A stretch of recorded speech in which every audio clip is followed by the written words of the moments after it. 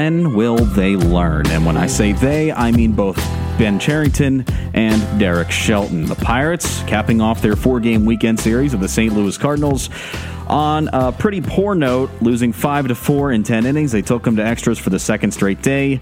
Couldn't recreate the magic from Saturday night.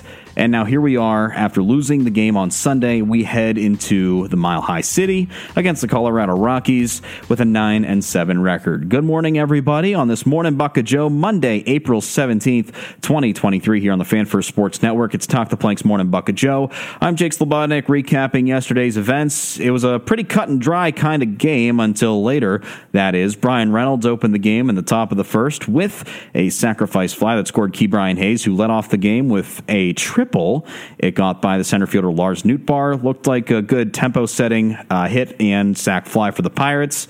But in the bottom of the inning, the Cardinals came alive. They tied it at 1 as Wilson Contreras singled on a ground ball to TTP Marcano. It deflected off Carlos Santana. Just not a good look for the Pirates defense, although nothing really they could control. Austin Hedges, how about him creating some turnover for the lineup? He singled on a line drive to left and scored Jack Sawinski. Tucupita Marcano was on the base pass, but it wasn't deep enough for him to score. They took a temporary 2-1 lead. Marcano then extended it in the 6th as he reached on a fielding error by second baseman Brennan Donovan, who laid a slow roller to him. It allowed Kanan Smith and Jigba to score. The Pirates took a 3-1 lead after that. In the bottom of the 6th, Lars Nootbaar tied the game at 3. Mitch Keller went a little deep into the game and showed a little bit of fatigue, mislocating a fastball that Lars Nootbaar took over the right field wall. All weekend long, Cardinals bailed out by fluke hits. That I would consider a fluke home run. You go up against any other team, and that's more or less a double down the line. Either way, tied at 3, and it stayed that way until the top of the 10th. Kanan Smith and Jigba grounded out to Paul Goldschmidt. At first, it was mishandled initially, which allowed a couple extra seconds for Andrew McCutchen to score, made it 4-3. But Derek Shelton, after kind of depleting the bullpen, that's a little bit of a negative connotation. He did pretty well bullpen management-wise throughout the weekend, but he was kind of left with a limited number of arms in this scenario. Went with Will Crowe, who was pitching on 5 days rest after pitching 50 innings in his last outing. It went about as well as you could expect. The Cardinals tied it up at 4 thanks to a ground rule double by Nolan Gorman in the inning. Then Tommy Edman walked it off with a single. That scored Tyler O'Neill and clinched the win for St. Louis. And both teams ended the weekend with a 2-game win split of the 4-game series. It's just unreal. And, you know, I started off when saying, when will they learn? A lot of people, they've been placing the blame solely on one person and one person alone. I'm going to just examine both sides here real quick. Ben Cherington for bringing in Will Crowe, who was known not to be good in the clutch, and he just hasn't been good aside from maybe a 2-week stretch throughout his career with the Pirates where he was okay, has yet to prove why he should be brought in late innings, why he should even be on the roster at this point. It's just unfortunate the Pirates lost because Will Crowe couldn't execute his pitches.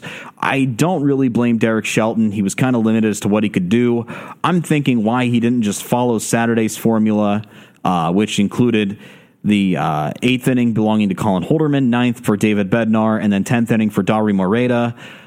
People were saying Moreta was gassed. Yeah, maybe, but I just feel like if he's riding this momentum, I don't see why he couldn't have just... he couldn't just pitched another inning or so. I mean, he was kind of riding high on the momentum. And if you find a strategy that works, stick with it. It's like that old saying, if it's not broke, don't fix it. That was just my thought process for it. I could understand why they didn't bring in Jose Hernandez in that point. A little bit of for a guy who's only played above AA ball. You wouldn't want to just kind of frazzle him at that point by sticking him in such a high leverage scenario. Kind of want to ease his way into his MLB career. Completely get that. Johan Ramirez recalled from AAA in place of Rob Zastryzny. You could make an argument. I mean, with all the left-handed bats in the lineup, it was kind of a recipe for disaster. So I can't really blame Derek Shelton. And I also understand him not wanting to gas David Bednar. We saw what happened last year, and Bednar's an arm you don't want to wear out. So I kind of get the reasoning for only letting him go 1 inning. But again, I think it's just a decision to bring Will Crowe in instead of maybe somebody else. Call me crazy, but I would not have went with him in that scenario. But that's why I'm behind a mic, not in the baseball dugout. I think that just sort of transcends into our takeaways for this game. Well, before we do that, let's actually look at some of the pitching performances, because for lack of a better term, Mitch Keller did pretty well, didn't factor into the decision. 6 innings pitched, 7 hits, 3 earned runs, 2 walks, 3 strikeouts, did allow a homer. His ERA on the season, 3.80. That's not too bad for him. Mislocated a couple of pitches, didn't look as in command of his pitches as, say, Johan Oviedo did, or for lack of a better term, Vince Velasquez on Thursday. They seem to be more in control of their pitches, but I mean, for lack of a better reason, it's still a good outing for Mitch Keller. Can't really complain on that. Dwayne Underwood tossed a scoreless inning. Colin Holderman did well as well, escaped a good jam as well. He's been really impressing me as an 8th inning guy. Keeps his season ERA at 0. David Bednar allowed just 1 hit, but ultimately escaped the 9th inning with no damage.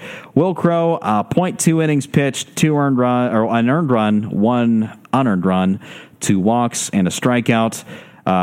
Credited with a loss and a blown save as well. Offensively, Jack Sawinski led the way, 2 for 3 with a double on offense. He raises his season batting average to an even 200, which for Sawinski standards is pretty dang good. Rodolfo Castro, 1 for 4. He's sitting at 333 so far. He's been heating up, continues to as well. Austin Hedges, 1 for 4 with an RBI. Kanan Smith and Jigba, 0 for 4, but it did accrue an RBI and a walk in the game. He's been cooling off at the plate. Not sure how much longer he's going to be in the MLB if he continues this. Key Brian Hayes only had 1 hit. It was a triple to lead off the game. Brian Reynolds continues to struggle, just 1 for 4 and an RBI as well. And Hedges, going back to him, he left 4 men on base. That was your totals for the game. Let's go to our takeaways. You can't really credit Derek Shelton with bringing in Will Crow. I know I just sort of went over that, but I'm just going to repeat that again. He can only work with what he's given. I think so far he's been fine with bullpen management-wise. Personally, I would have liked to see somebody else other than Will Crow in the 10th inning, but I still think the result is the same. Maybe if you let Bednar go to the 10th, you see a little bit of a different result, but again, it's kind of good not to tax his arm this early in the season, especially when you need him down the line. Offensively, I thought this was a pretty good series for us. I mean, it was kind of a good series for everything that is. Offensively, we saw a lot of people contributing. Andrew McCutchen, especially on Saturday, with a go-ahead 2-run shot in the 10th inning, that is. And it kind of just brought back memories of 2015. Not as high in terms of value as that walk-off winner against the Cards in the 14th. But overall, I still think it was kind of that level of talent that Andrew McCutchen still brings. Just goes to show he is not aged one bit, that is.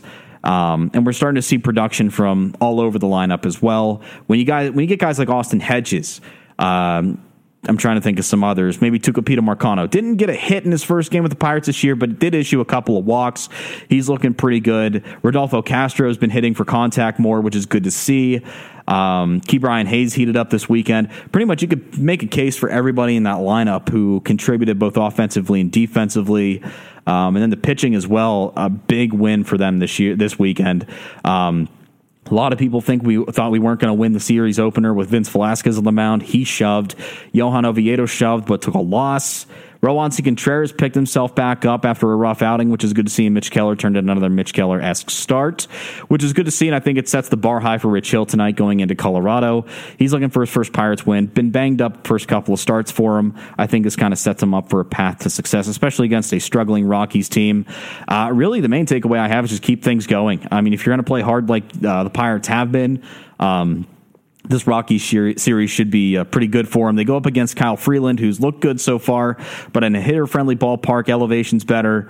I think the Pirates, with how they've been racking up some of the extra base hits this week and this season so far, I think they're in for a pretty good night at the plate. Hopefully they can keep it up. Not many takeaways to come away with after the weekend, aside from another quality outing for the Pirates. Hopefully we can add a couple more bullpen arms. And I'll throw this takeaway in there. I think there's going to be a lot of people that need to step up in the absence of G-Man Choi, Rob Zastryzny, Chase DeYoung, pretty much anybody who was on the IL this weekend. There were a lot of names to consider. Luckily for the Pirates, DeYoung and Zastryzny were kind of just mop-up guys, so they're high-leverage guys, and the bullpen are still there, which is good. The big blow is G-Man Choi. You'll hear more about why I think that, along with Nathan Hirsch, in our latest Talk the Plank, which comes out later today. We'll talk more about why his absence matters more, but I think now it's just the next man up mentality. And please, for the love of God, keep Carlos Santana healthy. We are down in the first base room. He took 2 balls off the chest this weekend. He was a trooper this weekend. Thankfully, he was able to play all the games, all the innings. It didn't seem like it bothered him too much, but going into Colorado, I pray for his safety, and hopefully he's just used as a DH. That would just be nice to see. Well, Pirates go to the Colorado Rockies tonight, 5-11 of the Rockies. Hill against Freeland, 8:40 first pitch from Mile High. Should be a good one. If you're listening on the radio, it's 8:15. Pirates pregame on the TV side starts at around, I would say, 8 o'clock. Then 8:30 from 8:40 will just be banter in the booth, and then first pitch from Coors Field at 8:40.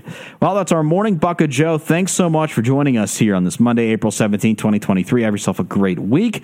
Stay tuned to Talk the Plank. Follow us on Twitter at Talk the Plank Pod. You can follow me at _Radio Jake, and make sure to follow Buck's Dugout as well. We'll have a new Buc of Joe for you tomorrow morning, that is, as the Pirates go for the win against the Colorado Rockies. I'm Jake for Talk the Plank. I'll see you next time.